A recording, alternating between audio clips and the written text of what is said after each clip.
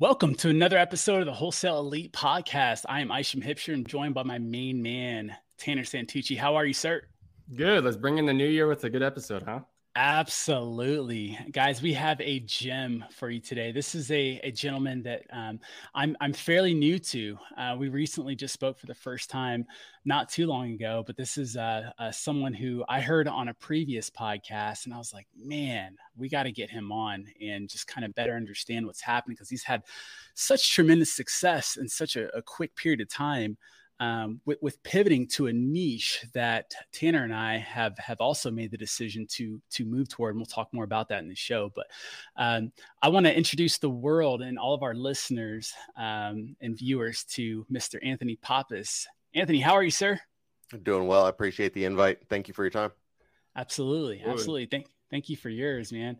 Dude, we just want to jump in, on this podcast, we don't talk too many tactics, just to give you the heads up. So we won't get into too many nuts and bolts, but we definitely want to take, advantage of your time and your resources and your knowledge, your skill set and ask some of those. But man, I want to know, kind of more of your origin story. How'd you get not necessarily started in real estate, but where are you from? What was family life like? What made you this entrepreneur that you are today, in the real estate world? So we can go back to the origin story, man. I'd love to get started there. It's not what most people would expect. So came from a broken home. Parents got divorced early in life. Then my dad ended up in prison for majority of my teenage years. Wow. My mom, unfortunately, got sucked into substance abuse, was an alcoholic for many of those same years. So I was kind of tasked with raising my sister. I fell into a rougher crowd, trying to find people to fit in high school with, and caught a felony at 18. Ended up getting into construction trades because nobody else wants to hire a felon. And that's where I started working with my hands, learning the backside of development, doing it physically, and then saw the guys pulling up in the nice trucks and wearing the nice suits. And I'm like, what do you guys do? You guys walk around in a hard hat, but you don't do anything. And you look like you make a lot more money. Like, well, we put the money together, we find the deals, and that's where we make our money. I'm like, I want to get into that. Wow. Okay. That was the quickest origin story I've ever heard in my life. I love it. I look forward to the point. Yeah. Right. Okay. So I remember hearing from a podcast earlier that you were a plumber for a number of years. How did you get into that trade? So got into plumbing early on because my stepdad had a plumbing company.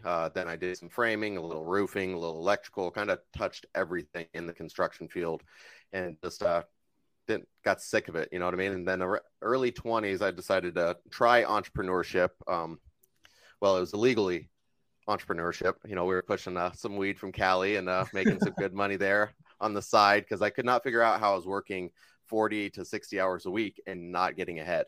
Everybody, my age bracket was driving new trucks, had new houses. I was working my ass off as a plumber and could not get by. So we started moving a little weed back before it was cool. And that was supplemental income for a while.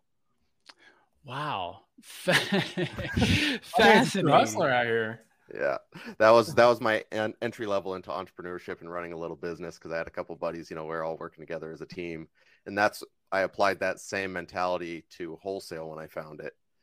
Through a buddy, Trevor Bradley, who was a licensed agent. He was crushing it in real estate. I read Rich Dad, Poor Dad, not at my own choice. My fiance forced me to read it. I was like, oh, it's going to be some guru bullshit book. I'm not reading that nonsense. She's like, you're going to read this book. I said, all right, we'll read it. It's like, oh, real estate's where it's at. Hit up Trevor. He was crushing it, doing single family transactions. And I was like, I need to get into real estate. He's like, how much money do you have? I'm like, I don't have any money. He's like, well, you need money. I was like, Rich Dad, Poor Dad said no money. Robert Kiyosaki said, I don't need it. What's up with that? Like, you're going to need money unless you're doing a wholesale. I'm like, well, how do I get into wholesale? He's like, well, let me plug you in with my broker, Steve Trang. So I got hooked up with Steve. I got hooked up with Steve Trang, did a couple of his mentorship, like the 2-day seminars he used to do back in the day. And then I kept bugging him with questions. Like, if you're going to keep harassing me with questions, just join my team. I'm like, we'll do that. Worked with Steve for a little while, but still stubborn entrepreneur, wanted to do shit my own way. Wanted to virtually drive for dollars and drive for dollars. And they were more of the traditional wholesale model of cold callers, VAs, banging the phones. And I didn't want to do any of that. Yeah. So go ahead.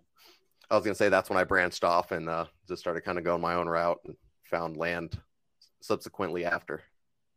Yeah. So what brought you to land? Because it sounded like you had, you kind of did everything, right? Like you said, plumbing, electrical, roofing, all this. So why not, stick to the traditional method, and that way you can learn how to value almost a flip? Like, what brought you specifically over to the land, especially if you're working with Steve and them, because they do the traditional wholesale.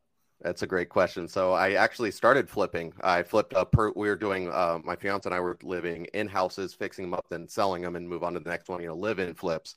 And my problem is I'm a perfectionist, and I couldn't get out of I kept micromanaging every project. And when somebody would fuck something up, I would just do it myself. So now I'm spending my time rehabbing properties when I shouldn't be. And, I was doing acquisitions, rehabbing properties at night, and it was an absolute nightmare. So that's when I started looking at because I was in the Phoenix market, started looking around like what else is there. It's kind of hot in Phoenix. It was getting harder and harder to find deals that made sense. So I started looking at land, and I realized a lot of people couldn't underwrite land the same way I could. I had the construction background, so I knew what it took to go into this. So I had a different approach to it and a different viewpoint than most people that were trying to wholesale it. So what would you say? I mean, what would you say for someone that doesn't have your experience, right? What would you tell them in terms of, oh, look, I want to get into land? What's the first thing you would tell them and maybe something that they could put to action? So the first thing you want to do is get online, type in whatever city you're trying to invest in, and then fee schedule, FEE schedule. You want to go there and you want to start knowing every cost associated with development, because if you're trying to wholesale to developers, you need to know these numbers to evaluate and underwrite these deals the way they do. All the deals I've done this year and majority of the deals I did last year were sold to, a handful of buyers, because I look at it from their point of view. I don't try to wholesale and we have sold a few on dispo lists and stuff like that, but that's not our primary focus. We work with builders and find them what they need. So if you can underwrite a deal the way a builder looks at it and you show them the numbers, that's a lot of the builders I was working with up front. They're like, oh, I need a 30-day due diligence so I can get with the city. I'm like, it's already done. Here's the email from the city on what they're going to allow. Here's what we're predicting for the water meter. Here's the septic costs that we're checking or that we're running into. Does all this look, right to you? And they're like, oh, absolutely. So now when I send them a deal, they're like, yep, we're good to go. EMD's wired. Jeez. And that's building that relationship. From the time you guys started doing land to the point to where you're at now, because, we've listened to a lot of land, podcasts from guys that do land, and they do things completely different from the way that you and your company does it. It seems like they're running comps off, other sold lots and whatnot. Whereas you guys are approaching this based on, what the builder could actually buy this for. So you'd be leaving a ton of money on the table if you did this the traditional way. How did you learn to go to pivot into this, arena? So I dabbled. At first, I just started checking on some lots. We were doing I was looking for fix and flips in Apache Junction for some mobile homes that, we could turn and burn. And there's a couple lots. And I'm like, yeah, I'm going to just see what they would want for these lots. Reached out and they're like, this is where I need to be. I was like, well, that doesn't make sense. You don't have access to water. You can't install a septic. And the sellers were like, you're the first person to ever say that to us. Because they're so used to wholesalers saying, yes, we can pay that price just based off, 30% of an after build value. And I'm like, yeah, unfortunately, that doesn't work. And like, well, let's further this conversation because you're the first person that seems credible. Right. Because I bought from other investors. Jack Bosch, we actually wholesaled one of his properties.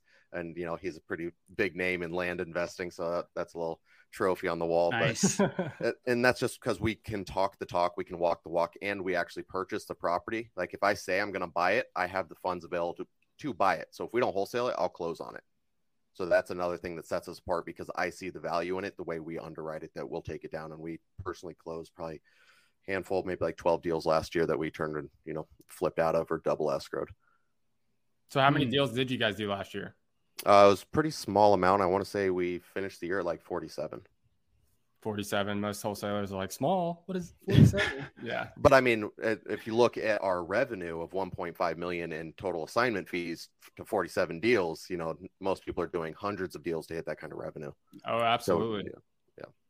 So is that where you see is that where the more value comes from, is knowing how to value that from a developer's lens rather than like Aishan was saying, where most wholesalers would look at a lot and see another lot 2 blocks over and be like, oh yeah, similar square footage, that price. Right. And that's the issue is people are trying to comp the same way realtors do, where they're like, this lot sold for that. If we take 10 grand off it, it'll sell too. But unfortunately, that's just not the way land works. You may find an end buyer if it's a lot in Scottsdale that wants to build his dream home. But if you're trying to sell to a developer, they need their margins. They need their 30% profit on the back end, because they're really looking to get 20%, and then they have a 10% buffer. So you need to factor that in as well, the utilities. And when you understand it through their eyes, they're willing to work with you because they know you're not wasting their time. Like when you get on the phone with the builder, they can know right away, either you know your shit or you don't, because they'll throw out a couple little tests just to see. And yeah, as soon as they realize that you talk the talk and walk the walk, then they're willing to entertain, and it works pretty well. What are typically some of those conversations or those tests that builders throw out that could trip up some people? Right. Well, they'll be like, so what's the zoning on the lot, right? I can't tell you how many wholesalers send out a lot and they don't even know the zoning. Yep. Or they'll be like, okay, yeah, it looks good, but I'm going to need 90 days for due diligence. And like, okay, what are you looking for? And they start rambling stuff off and see if you know it. Like if you stumble on an Alta survey or Geotech or a Topo or any of those things, a phase one, they're going to know what's up. And they'll say, hey, did you get a phase one done? If you say, what's a phase one? They're like, all right, click. So knowing the due diligence that goes into these lots will help you stand out compared to a lot of wholesalers that are just trying to, make a quick buck. Because I'm trying to build long-term relationships over just a quick deal. Absolutely. Absolutely. Yeah. We always say it's the relationship over the deal all the time. And if I could, I want to kind of dispel some of the myths that land has over, residential real estate and wholesaling. Right. I think a lot of people think land is easier. That's one of the things that I heard when I first started diving into land, is like people are just crushing land. Can you talk a little bit on the ease of land versus traditional wholesaling? So less competition. They are correct that it's easier as of less competition, but what you also have less of is buyers. There's less people willing to buy land than a house, because no matter what you do with the house, whether it's fix and flip, Airbnb, buy and hold, maybe you live in it and move your family into it. There's a ton of different exits. With land, it's not bringing in money until you sell it. I know there are some guys that do the creative stuff outside of town and they sell or finance it, and that's great. I know a lot of guys that crush it with that. I've never personally done that. What I do is in town, in demand lots for developers. So it is easier. If it's easier to get under contract, it's going to be harder to sell. The harder it is to get under contract, the easier it is to sell, and the bigger the profit margin. So that's why we stay in town. I don't touch outskirts that don't have utilities. Some guys crush you with that. It's just not a business model that we've subscribed to. Have you seen a lot of, I think I remember you saying this in another podcast. I mean, have you seen the sellers? You mentioned something about it. The sellers are a lot more transactional. What can you say? What's the difference between a land seller essentially that you've had to deal with rather than most, traditional real or single family sellers? So when I was doing single family wholesaling, it was very pain oriented. People were, going to lose the house, pre-foreclosure, tax lien, someone died. It was always so much emotion compared to land. Somebody bought it as an investment. If they can make their money, they're happy and they want to get out of it, or they bought a bad investment and they need to liquidate to get out of it. It's more transactional by nature. There, you do get some that, is passed down in the family and they have that emotional attachment to the land, but it's fewer and far in between. And I prefer the more business to business aspect of it. Now, you had mentioned earlier that your fiance had kind of forced you to read the book Rich Dad Poor Dad. Yeah. Is she into investing as well, or why did she even know about that book? So she had gotten her real estate license, and the brokerage she joined, they were all like reading the book together. She read it, and light bulb went on. So she forced me to do it. I was actually going to start a plumbing company. I was going to branch off from the company I was with, start my own. And I'm like, I don't need that. Debt's bad. I'm just going to sell it, find a way to bankroll it myself and start one truck and work up. And then I read the book. I'm like, oh, I'm stupid. I need debt. I need all the debt I can get.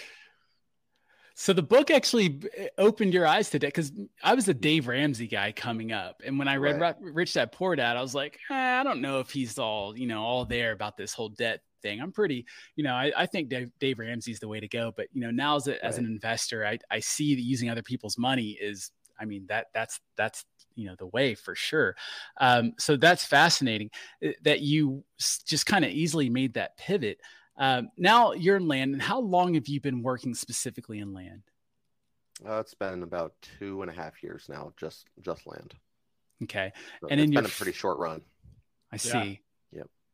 And in your first year, you did 1.5 million in assignment fees. 1.2. 1.2 Yeah, the first million. full year of land was 1.2. This year that we just left is 1.5. So yeah, we were able to do a little better this year. Yeah, not where we wanted to go. We were looking to hit a little bit higher goal, but it's hard to complain. Most people don't make 1.2 million their first year of doing land. What do you think separated you from most people? That first half year, I was kind of dabbling in it, and I was still wholesaling, so I had a good understanding of how wholesale worked. And we had one of the biggest bull runs at our back, so there were some deals that we sold in full transparency that shouldn't have sold. They didn't pencil the way they did, and there were some builders that started becoming speculators, and they were overpaying to keep their guys busy, and that did happen. I mean, thankfully they all got out right before the crash, and they were able to make money on before it fell apart. But there was some deals that we had good wind at our back, and I think too many investors forget about that. That makes sense. Have you noticed a big difference between, so on the wholesale side, we have our list of buyers that we're looking to build. What's the big difference between those buyers and the builders that you're looking to create networks or relationships with, as a future developer? Okay, great question. So a lot of the buyers that I was coming across were either other wholesalers or investors that were just going to try to flip the lot. Builders are buying with the intent to build, and they have a track record of doing so. So it's a different kind of transaction, because the investors were looking at it like they needed enough margin to then go sell to those builders too. So by going directly to builders, we were able to remove some of the middlemen in there, and so I could make a bigger spread, and the builder could get it cheaper. Absolutely. And right now, you guys, I mean, you've done all this, not like with this massive group of VAs and, this massive team. Can you tell the listeners in the audience a little bit about your current team? So the current team, so I was relying a lot on independent contractors. They were on the team, but I'm the only W-2 employee of the company. And then then I had, at the most, we had 3 independent contractors. And right now it's down to 1. And I just brought on a full-time person starting this year. So it's a really small team, but you don't need a big team to make a ton of money. Like I tried VAs back when I was wholesaling single family houses. I had a partner at the time, and we were up to 13 VAs at one point. It was ridiculous overhead, and time management was just not there. So what's the role of the full-time person that you just brought on? So he's going to be, he does basically acquisitions for me, and then some back end stuff as well. Just kind of like cleaning up systems or pulling lists, stuff of that nature. Gotcha. What about your other contractor? Same thing, lead generation. They basically cold call, find the lead, bring it when it's contract ready. And then we take, expose the company and take it under our company name. He can also, per the contractor agreement, has some licensing agreement to use, some branding and stuff of that nature. So we can say, hey, this is who I am. I'm an independent contractor of Maverick Properties. You can go check out their website. They are who they say they are. They use my track record to help create some validation and credibility. I see. So they're not actually, they don't say, hey, I'm such and such with Mavro. They say I'm an independent contractor with Mavro. So unfortunately, we were having them say with Mavro, but just with some new IRS regulations that my CPA and attorney think is coming down the pipeline, we're going to nip that in the bud and make very clear delineation between an employee and a 1099 role. So for 1099 employees, there needs to be clear separation saying that I am, an independent contractor of Maverick Properties. I don't work for Maverick Properties. That's good insight. Thank you for that. Really good insight. I do not dabble in the gray area at all. I am black and white. If the IRS says it's not allowed, I'm not pushing that button, because I never want to get audited and be wrong and owe them a big check. So there are plenty of guys that crush it, playing that gray area. It's just not something I'm willing to risk on this journey. Yeah. So speaking of kind of backtrack just a hair. Speaking of, since the market, like you said, kind of crashed, essentially, the floor kind of came out, or at least it's still coming out. What adjustments have you guys made in your company to kind of eliminate maybe some mistakes or maybe not so much mistakes, but just eliminate and change the changes and adaptations that you've had to make with the way the market is now? It's a really good question. And it's back to underwriting deals appropriately. The numbers have to pencil. We're back to running very conservative numbers and making sure that builders on average will make their 30%, because back in the height of it, they're happy making 20% on average. And if they could get 30, cool. Sometimes builders were happy at 10%. They're back to needing that 30% on average. If they can get 40 and things work out great. But if they can't get that 30, and at worst case, if they can make 10, because we're also looking 12 to 24 months out and projecting our numbers on what, valuations will be then. So if you're looking at a comp today and saying, oh, I can buy this lot of, it's a $400,000 lot, I can get it for 10% at 40K. That may look good, but if that house is worth 300,000 a year out, it's not looking so sexy anymore after you do utilities and all the necessary, entitlements and stuff of that nature. Very true. How are you guys looking that far out? Like what kind of metrics are you using to establish, the numbers for that timeline? A lot of estimates from bigger hedge funds try to mirror what the bigger hedge funds are doing. Obviously, they're not as aggressive as they're trying to protect capital compared to where I need to be earlier on in life, which is a little more aggressive, but I still like to use them as a baseline. Bridgewater does monthly releases where they can give their estimate on where the market's heading. You can also find BlackRock, Blackstone. They all put out a ton of data on where they think it's going. Then the Fed said, we're not stopping until we get to 2%. Which, people like Ray Dalio are saying that we're going to probably 5.5% with the Fed rate. And while that doesn't affect mortgages as much, it does affect construction debt. So if you're going to build a property and they keep bumping that rate and your construction debt keeps going up, and the property values are coming down, you need to get that land for significantly cheaper. Awesome. You mentioned Ray Dalio just now, and I've heard you mention him on previous podcasts. Is he one of the people that you kind of lock onto in terms of wanting to learn from and learn, the investment, the numbers, right, for lack of better words? Absolutely. Yeah. So my kind of like virtual mentors, I call them, are Willink, Ray Dalio, and then those are the main two. Then Patrick Bet-David, a lot for just the way he structures his companies. I like their approach. Alex Hormozy's great for some mindset and motivational stuff. Another successful, younger guy that's really crushing it. So those are kind of my go-to virtual mentors. And then I'm blessed to have Jesse Burrell, owner of Batch Skip Tracing, as an in-person mentor here in Phoenix. Awesome. What was the first name you mentioned before Ray Dalio? Jocko Willink. Oh, Jocko. Yeah, Jocko Extreme Ownership. I take the whole team went to Jocko's event last year in Dallas, and we did that. And then the year before, I personally went to the one in Phoenix. That's going to be a yearly thing that we go to. Did you see a massive difference before going to the event and afterwards, or what were some of your key takeaways from that, if you did? So there was, the only problem is this is where I failed, is I backed off thinking they were going to take more ownership because I saw what I needed to see. And I got so caught in the weeds of trying to put some bigger deals together that I thought monitoring KPIs and staying on top of, the numbers that were showing how people were doing. And then as a result, things started falling off. Then you have to come back in, burn up a bunch of leadership capital, and, put your foot down and say, hey, if you want to be a part of this team, these are the numbers you have to hit, and then get everybody fired back up. So building a team is, it's a learning thing that I'm still trying to figure out, but it's been a fun journey. A lot of failures on my end. And as soon as you realize there's no bad team, there's only bad leaders. Yeah, it hits home a different type of way. So true. Yeah. I think the unfortunate part in leadership is there's a lot of fingers these days and not a lot of thumbs, and it's so easy to push the blame off on others. And when you do that, you pass the responsibility over to them, and then, you're out of control. And so that's phenomenal that you're learning this lesson right now, in such a young business with already, this level of success. And so,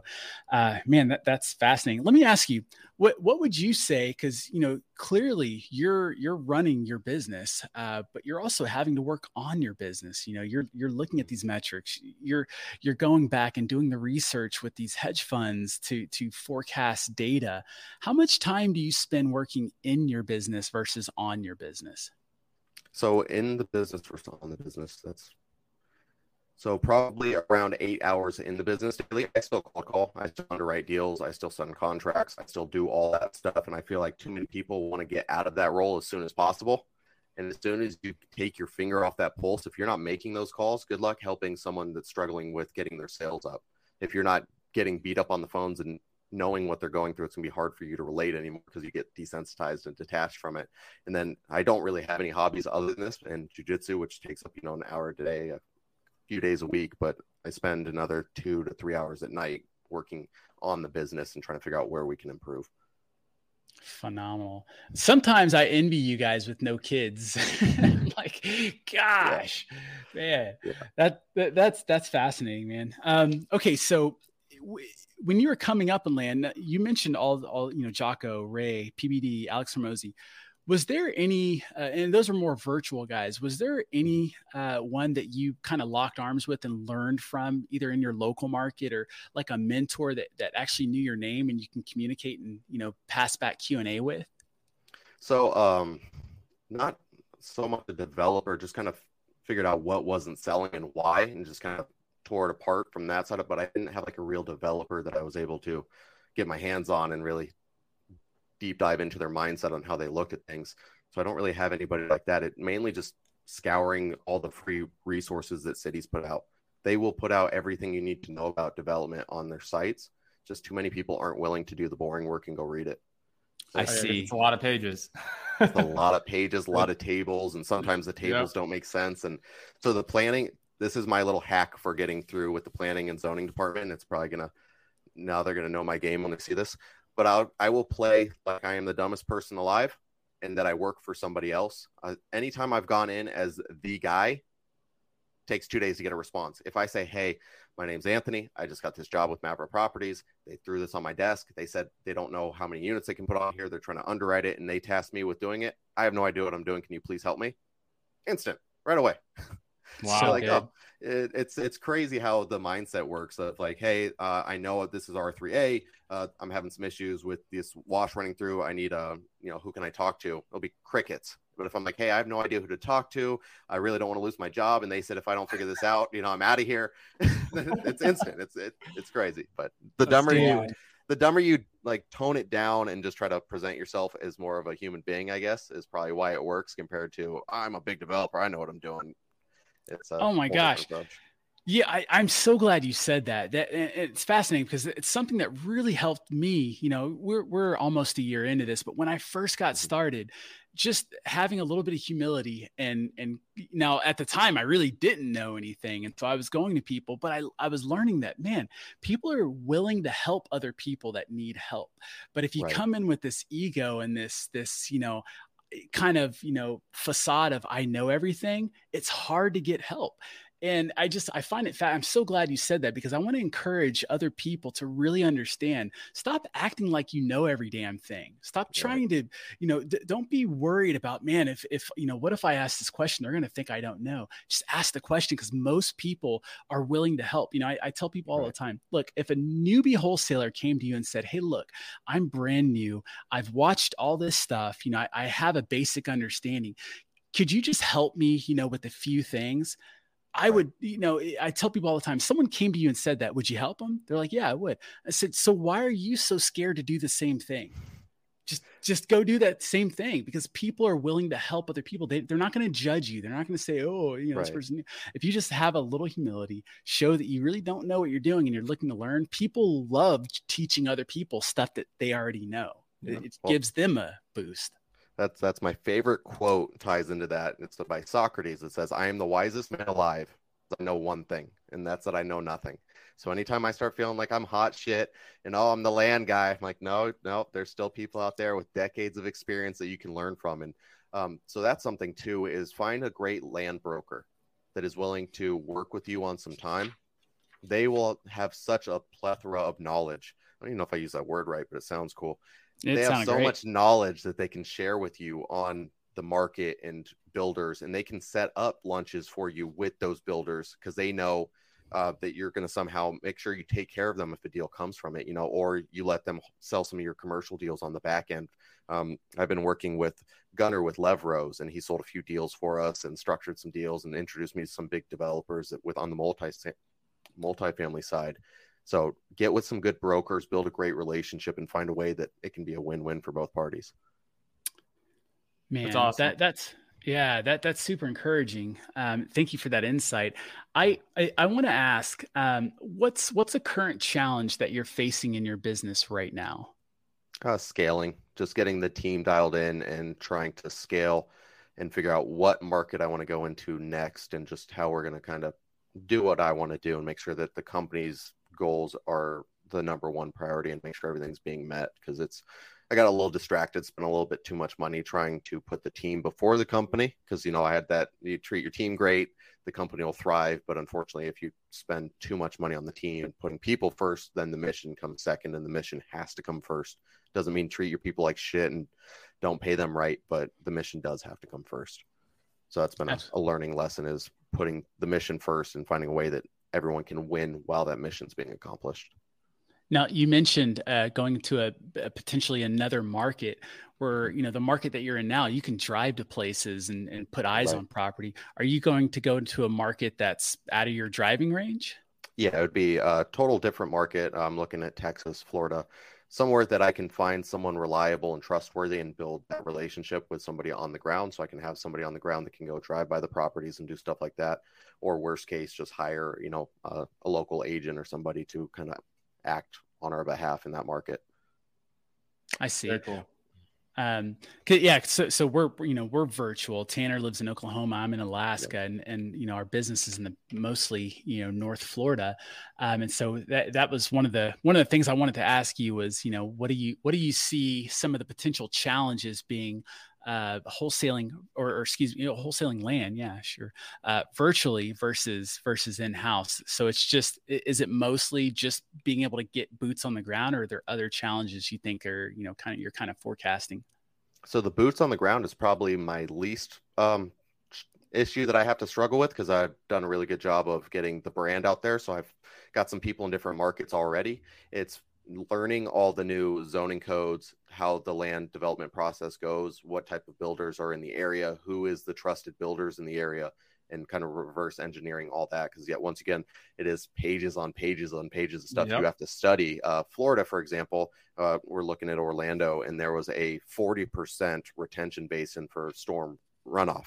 Phoenix is 5 to 15%. So that 40% was a big hit for this one property we were looking at, and that killed unit density for a larger development play. So it's just getting up to speed on all the local codes and the dynamics of that new market. I see. What kind of research did you guys do to land on Orlando as a market as opposed to anywhere else in Florida? I'm checking out, Florida up and down. It's migration reports, what industries are there, what the projected market's looking like, and then what markets are depreciating the least is another thing that I'm kind of keeping an eye on, see who's not getting hit, because those will also be the markets that didn't appreciate the most, so they kind of were slowly rising. Orlando kind of got pretty parabolic, but it seems like it's having a little bit softer of a landing. Understandable. Okay. What if you've got a new wholesaler, a new investor who's coming to you and they're saying, "Hey, Anthony, look, I started wholesaling in, just just flipping properties and whatnot. And I'm thinking about making the transition over to land. What advice or guidance do you have for them?" Start with that city site. Know the fee schedule like the back of your hand. Know the process from start to finish, what a developer is going to have to do, and then start calling developers. I always work backwards. I will go find my buyers first, and I try to get 3 to 5 of them looking for the same thing, because I've been burned where someone said, "I need this. You find it for me. I'll buy it for sure." And hey, I've got it right. Oh, well, we just picked up another project, and now it's a scramble and it's blasted everywhere, an absolute nightmare. But that literally just recently happened to me. So, yeah. I work backwards. I go build, 3 to 5 is the preferred minimum for the area. And if I can't find 3 to 5 builders in that area, it's not an area I want to be in. So that's another thing. Go ahead. Are you finding it challenging, or did you find it challenging to look for builders without a deal in hand? So yes and no, because they're like, "Well, what do you have for me to look at?" I don't have anything right now. And that can be difficult. But when you call and say, "Hey, here's the deal. I'm coming into a new market. We've been successful in these 3 other markets. We have made other people such and such money. And that's what I'm looking to do here. These are the questions I need to have from you if you want me to bring you good deals. Are you willing to answer, 8 questions for me real quick? And then if not, I completely understand. I want to work with builders that are willing to have that open dialogue." Yep. Absolutely. And if you're like, "Well, why don't you have any deals right now?" Because they sell. I price them right. If I have a deal and I send it to you, you have about 3 hours to respond before it's gone. Not trying to sound like a cocky, arrogant prick, but it's the truth.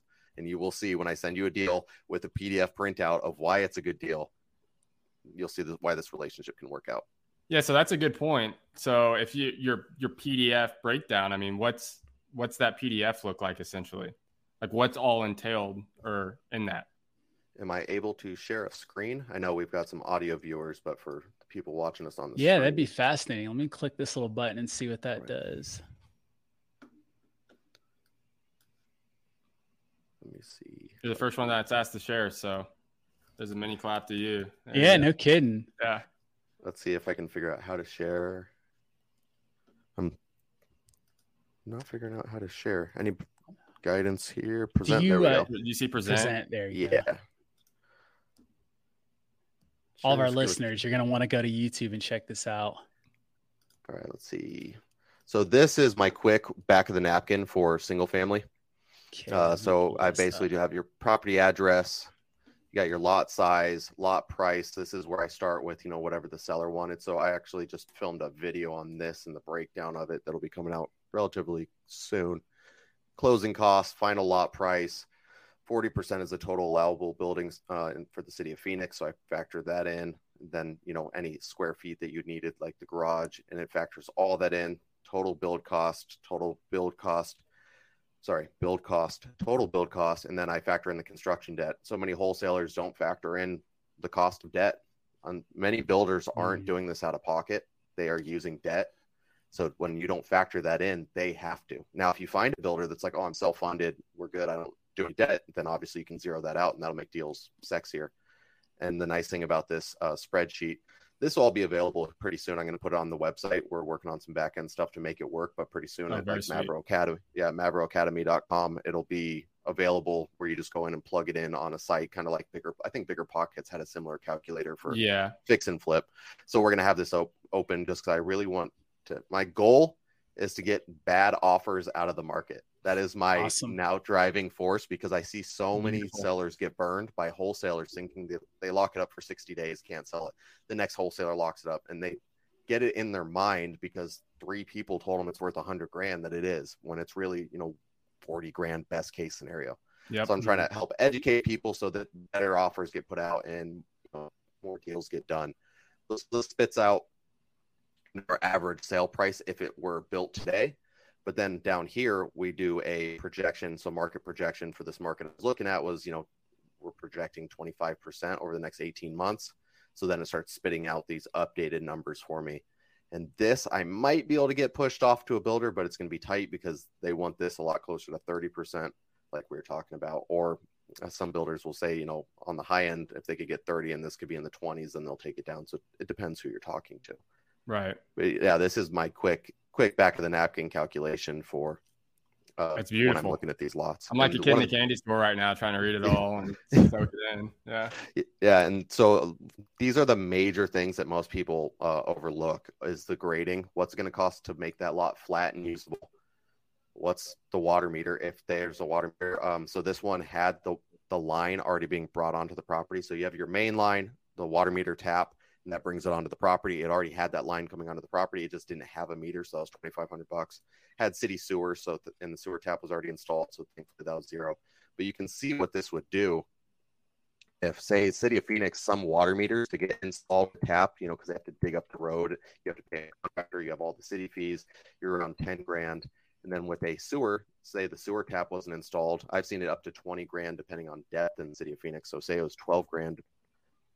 We can see what that does to these numbers. They start looking a lot less sexy. Right. So when people aren't taking those numbers into account, and the other thing is impact fees. Impact fees can get expensive. There are parts of Arizona where it's 18, 20 grand, per dwelling. So it can get wild with impact fees. So so finding areas too, like the apartment that we're doing right now, the 10 unit I'm putting up was in an area with 0 impact fees. So that was the reason why it looked so attractive, because there were no impact fees on it, which is going to save me a bunch of money for on the back end. So in order to get all this information, for most people, I mean, all these numbers, all this stuff that you're needing to per se make one of these PDF things, for someone that's a little bit newer, and they're wanting to get into land again, they can find all this on a public, the county or the city's public website, or is this something that you'd have to call just over time with networking? So yeah, city of fee schedule, and it should take you to it. Majority of them put it out there so that you know what it's going to take. If not, get with the planning and zoning or planning and development department of that city. And worst case, I will even call plumbing companies and say, hey, I'm looking to install a water meter. Is that something you guys do? Yes, it is. Okay, what's the average I'm going to be looking at in Tulsa for a water meter? And if they install water meters, they're going to have a general idea for you, or maybe a general contractor. You're going to find somebody that'll know. It will take some upfront work, but you'll start to dial it in. And once you have a good understanding of that market, you can build your list of the average costs associated with development. And now you know that market better than anybody, and it saves you time on the back end. Like, you can see my little cheat sheet here for guys on the team. They know that we have to be in here. And also architect and engineering. And this is just the overview. Then obviously you still have that upfront due diligence cost, right? Normally around 6 to 10 grand. You're going to have your Alta survey with your topography report. And then you're going to get your Alta, which is, Alta survey. And then your phase 1, which is your environmental report, which looks at the history of the lot to see if there's any other buildings, any issues with the lot. City of Phoenix has, I'm trying to find the PC way to say this, because some people, ancient Native American artifacts where there was burial grounds that have killed deals for us. And the Alta caught it, where we get the phase 1 and they say, hey, we have some history of this in this area. We're going to need to move into a phase 2 where they start coming to actually excavate the site to find those artifacts. And then it can move into a phase 3. You're also going to get your geotech, which is also known as the soil report. So you're going to get the material, composition of the soil. And in Arizona, it's super important because we have expansive soil. So it'll rain, soil will expand and contract, creating, foundation issues. So that's all the stuff that you need to know when you're doing this kind of stuff. And then multifamily will get a little crazier, but you need to know these numbers so that you can build these spreadsheets. Because I'll take this and then I'll just print this as a PDF and send it off to a builder. Like, hey, do these numbers make sense? That's why you can sell your deal in 3 hours. So yeah. Compared to most. Yeah. Because when that hits and they see the numbers, and some of them too, build cost per square foot in Phoenix right now, this is actually closer to 115 for like this price point of house, maybe even a little more if we're going to try to get in the 500 range. But if they see this number, and I always try to do this $5 or $10 above the number that they think they can build at, they're like, oh, dude, this is steel. He doesn't even realize, I can. Yeah. So if I always pad my numbers a little higher, because that's what's going to happen in the build. Something's going to chew up a bunch more money than expected. Right. It's just nature of the beast. So don't be too optimistic with your numbers. Be more realistic or even more conservative, and the builders will respect that. Absolutely. So this is a big forewarning to any of the wholesalers out there with shiny object syndrome that hear that land is easier and you want to just jump right in. It's just, I guess, have more of the end goal in mind. Like the reason Tanner and I pivoted to land was more so it matched our end goals, our end goals of development, commercial and residential.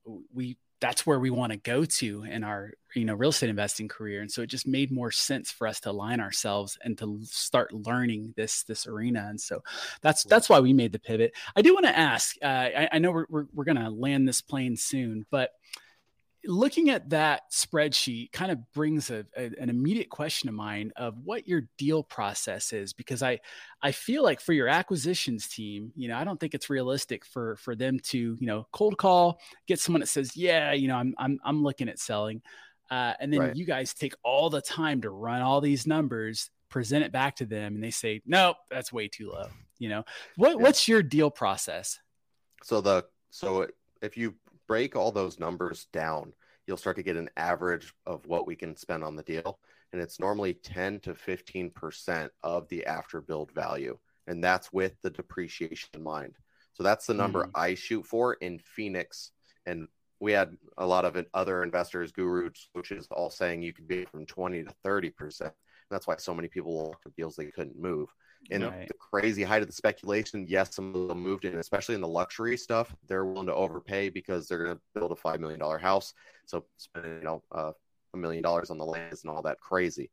But when you're looking for the stuff sub 400, those numbers don't work. So we're locking up 10 to 15% and selling 17 to sometimes 20. But right now we're seeing closer to 17% on the exit. Yeah, that was the first thing I noticed. whenever you first well, for me, when I was first trying to just grasp, land, how to value a little bit better and all that kind of stuff, Right. That's what I heard was like 20% of after sale value. So, but after you start doing, obviously you're actually in the business, comping real deals and all this kind of stuff. That's one of the first things I realized was, that percentage of ARV is kind of bullshit. It really is. Cause Right. Most of the time I was seeing way less than 20% of after sale. Mm-hmm. Like if you were just to throw that in the calculator, and you could see kind of what all these builders in the neighborhood are buying these lots at, they were well below 20%. And then like you were just saying, the luxury or, higher end ARV, properties that resell were going over 30% in some cases and of where we're at in Florida. So I'm glad you also had pointed that out because that's reassuring. And I was telling another wholesaler that recently that reached out to me asking a little bit more about the land thing. And they asked me about that 20%. And I go, don't even use that. I was like, cause it's very subjective and by deal case. So I was like, please don't just use 20% because you're going to get a lot of deals wrong. So you and to piggyback off that, you could use the 20% if that's going to be your starting point for the sale price of what a builder will pay. Now remove all those utilities. Now remove all those fees. Now remove all that due diligence work, and then you'll land at a closer to true number. And I've had some people be like, well, I ran the numbers your way. I got to buy the lot for $5,000. And I jumped and looked at their market and like, yeah, you see this builder paid $5,000, that one paid $7,000, and that one paid $3,500. That's where it needs to be. And I know that's not sexy. People saw on Zillow that their neighbor's lot sold for $35,000. But if you go poll who paid $35,000 is just some random person. Now, there could be a niche there where you build a website that pulls in data from people that want to build their dream homes, and you pivot yourself as the guy that helped people find their luxury property for their dream home. But good luck. Good luck. Yeah, that's tough. If you've dealt with people trying to build their dream home, good fucking luck. Yeah, it's tough. We just had a lot it was the only way it was going to work was for someone for a dream home. And we had that thing for like 4 months just sitting on the market. And yeah, it was like, I was like, yeah, that's not the kind of way I want to go. I was like, where are the developers at? They're a little bit easier to work with in that regard where things move a lot quicker. So they no, really I also are. really like that analogy almost, again, for someone that would be coming over from your traditional wholesale, where you said, use that 20% as the starting number and then, subtract almost, break it down from there, utilities on down the line. Like I've never heard of someone say that before. So that was pretty cool as well. Right. And if you're new to this, work with infill lots. Find areas that have utilities, preferably a water meter or a septic installed. And if they don't have it, make sure you're negotiating that. But work infill lots. I know everybody sees, like when I posted the $450,000 sign fee we made on a bigger, slight rezone. Everybody sees that and they want to go do that. But I promise that came with some risk. I put about $40,000 on the table before we even knew it was a deal, so we could get it to that point. So I could have lost $40,000. But the ROI on that is well worth the risk, in my opinion. Absolutely. So, but start with the small stuff, get a good understanding. You'll be able to talk the talk. You'll be able to walk. You'll put the money in the bank. Then you could go after these crazier stuff that make those kind of returns, because then those big ones take so much time. That was a wild deal that shouldn't have worked. I tried to back out, had to threaten a lawsuit for a specific performance to push that. But you'll all learn the laws of the local area. Because I had that background in the smaller lots, I knew I could force the sale of property based on a good contract to back out, especially if I went to the court and say, hey, I risked $40,000 to get this deal where it is. This guy's trying to back out. Judge would be like, no, you're selling him that property at that price, and you're paying his legal fees per your contract. But while we're there, find a real estate attorney in the state you're wanting to invest in. Pay them to do the contract specific for that market. Don't try to use a general one that you found on a group, on Facebook. Yes, it can work for your first couple deals, but as soon as you get some money in your pocket, go spend the $1,200 or $2,500 on that contract. It will save your ass. Make sure you have in that contract, if it's a memorandum state, that you have the right to record a memorandum. That will save your ass. I have a memo on a property right now where a seller backed out, didn't want to push the issue. And so basically the property has clouded title and it can't sell until I get paid. Nice. Yeah, another one of the, so this is the other thing with vetting your builders too. Sometimes when you get a little more speculative into these outer markets, you're building new buyers lists. Some of them will go around you. It's part of the game. It's going to happen. Somebody, one of them tried to. She signed the contract. They tried to buy it, and we're like, "Good luck. You can cut me a check for $20,000, and I'll release it because that was what we're going to make. So it's just sitting there until we figure this. Interesting. Wow. Okay. So your advice, just to get clear, it's to find a real estate attorney that's, in your area to write up the contract, to actually build the contract, not per deal, right? Not, well, in the single family, not per deal. When you get into the larger multifamily stuff, anything 500K and above, we send through our attorney, because you start entering into a different realm, especially $1 million and above. Like I said, it's very transactional. The guys owning a piece of land worth $1 million, they're probably not new to this game. No, especially if they own it under an LLC. And if you send it from your personal just DocuSign, they're like, what is this? Because the last 3 offers, and if you're not sending a nice LOI beforehand, you've got to do things to establish yourself as a credible party. It's a whole different realm. They're used to brokers, attorneys, and that kind of stuff. We had 2 deals fall apart because we tried to just, skip that process, and they sent it to their attorney, who sent it back all this legal jargon. So I had to get my attorney at that point, and by that point, it's too late. You have a very small window of credibility on these bigger deals, and if you miss that, it's an uphill battle from that point on. And when each time I send a contract through my attorney, is $2,500. So you want to make sure you're getting that thing signed before sending, because they'll start adding up quick. Yeah, for sure. And it's like a 30-page contract, especially when you're doing these entitlement plays, because you're trying to entitle this property during escrow. Because I don't want to take ownership of the property until I have, preliminary site plan approval, till it moves into full site plan approval, and then goes into full entitlements, and then everything's ready for permits. Because if I don't, there are situations where they got through everything right to the point of permits, and then city council said, actually, we don't want this here, and grenaded the deal. So imagine if you spent $1 million on land that's now worth 500, because all you can do is build 4 houses or something like that. It'd be a bad day. Gosh, dude. Well, Anthony, my man, thank you so much for your time that you've given us. And gosh, it's amazing to think that you've only been doing this for such a short amount of time, man. I mean, you sound like you've been doing this for decades.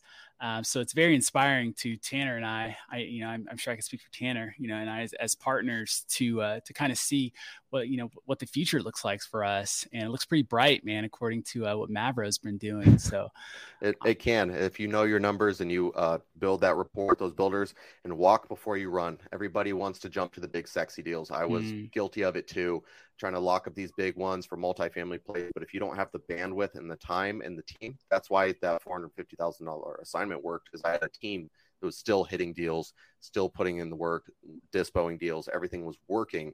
So I was able to go put all my attention in that, because that came down to the wire. Like I said, the buyer tried to back out 2 days before closing. We had to send a Liz Pennance with our demand letter, and it was pretty wild. Man. All right. Well, thanks for that insight, dude. And of course, just one last question, but before we go, I want to ask you in this new year, what's something you're concerned about, and what's something you're excited about? I'm excited about the opportunities that are going to be available in this upcoming market. I don't think this soft landing like they're predicting is going to be very soft. And once again, that's not based on my opinion. That's based on some smarter people that I just regurgitate. But I don't think we're going to see that soft landing. So there's going to be a ton of opportunity, but there's going to be so much pain. There's going to a lot of people are going to suffer. I hope the Fed finds a way to get it as a soft landing, but I think we're going to see a lot of pain. And that is something that I'm not looking forward to. Just hate seeing people suffer. Excellent insight. Well, guys, I mean, obviously, Anthony is the man, the landman, and full of insight and knowledge. So if there's anyone who's wanting to connect with you and learn more from you, I know you mentioned the MavroAcademy.com. I'm not sure if that's available or not yet, but where can people find more info and learn more from you? So YouTube, I'm going to be putting out as much info as I can, especially if you have content that you need to see created. Most of the videos on YouTube right now were created because somebody sent me a DM on Instagram, AD_Pappas, and said, hey, can you make a video on this? And then go make a video on it long form so they can then go watch it. Probably the worst way to make YouTube content for just one person each time. But I feel like then there might be other people that have that same question, so then they can find it. Like I recommend everyone, if you don't know how to look at single family due diligence, there's a video on it. It walks you through what each thing does, what it means, and why it's important. And it was like my second video, so it is trash. So don't be too harsh on the comments there, or be harsh in the comments. It'll be funny either way. But so I'm going to put out anything. If somebody's like, hey, how do I do this? I'm going to create a video on it and give me some time, because I am new to, I'm doing everything myself just because I'm crazy. I'm still learning the editing software and the cameras and stuff. But yeah, I'm going to try to help people, or Anthony at mavroproperties.com. That will take a little longer to get back to, because that inbox gets crazy. I bet. Well, Anthony, again, brother, we really appreciate your time. I look forward to, getting to know you better and meeting you, in person eventually the next time Tanner and I can get out to Arizona. Where are you in Phoenix? I'm in Chandler. Yeah. Chandler. Sub area. Yeah. Yeah. My best friend lives out in Scottsdale, so we're down there quite often, man. So I look forward to shaking your hand. And yeah, dude. So anyways, we'll wrap this show up. And Tanner, you got anything before we go? No, this was phenomenal. I mean, it just goes to show like how much actually due diligence and how much work. Land isn't easier. It's just different. So it's the same thing. You guys are both familiar with Pace Morby, yeah? Oh, absolutely. Yeah. So when I met Pace, he was doing dropping mobile homes and flipping houses. And then I believe he got into creative financing. I may be wrong. Someone beat me up in the comments if I am. He met Eric Sage, who was a creative finance guy. Then Pace said, I like this. I'm going to become the expert in it. Within 2 years, he is the sub 2 expert. Yep. That is a testament to what can happen if you become, just engrossed and addicted, whatever you want to call it, to that one craft. You can go very quick. You can level up fast if you put in that work and stay up late, grind and read and do all the things that nobody wants to do. You can become that, go-to expert in your market. And I'm kind of a testament to that same type of mentality of, if I don't have an answer, I need the answer so that I can, have it for other people. Wow. Couldn't have said any better, dude. Focus, follow one course until successful, dude. Avoid those shiny objects. So many people are going to come after land now, and they're not going to listen to that part. But if they go after land, you have to be all in, and that's what it is. You can't be dabbling, because you will get outperformed by people like us that are going all in on it. Amen. Anthony, thank you so much again for your time, brother. And again, we cannot wait to have you back on the show. Yeah, you are, brother. All right, man. Well, guys, we'll see you on the next episode. Take care. Peace. What up, Elite fan? That's a wrap for today's episode. But look, if you got value out of the show today, do us a huge favor and give us a review, or give us a like, or subscribe. Do all the things to help us get the word out there. And look, we want to see you on the next show. So get out there and crush it, make it happen. Stay tuned for the next episode. Peace.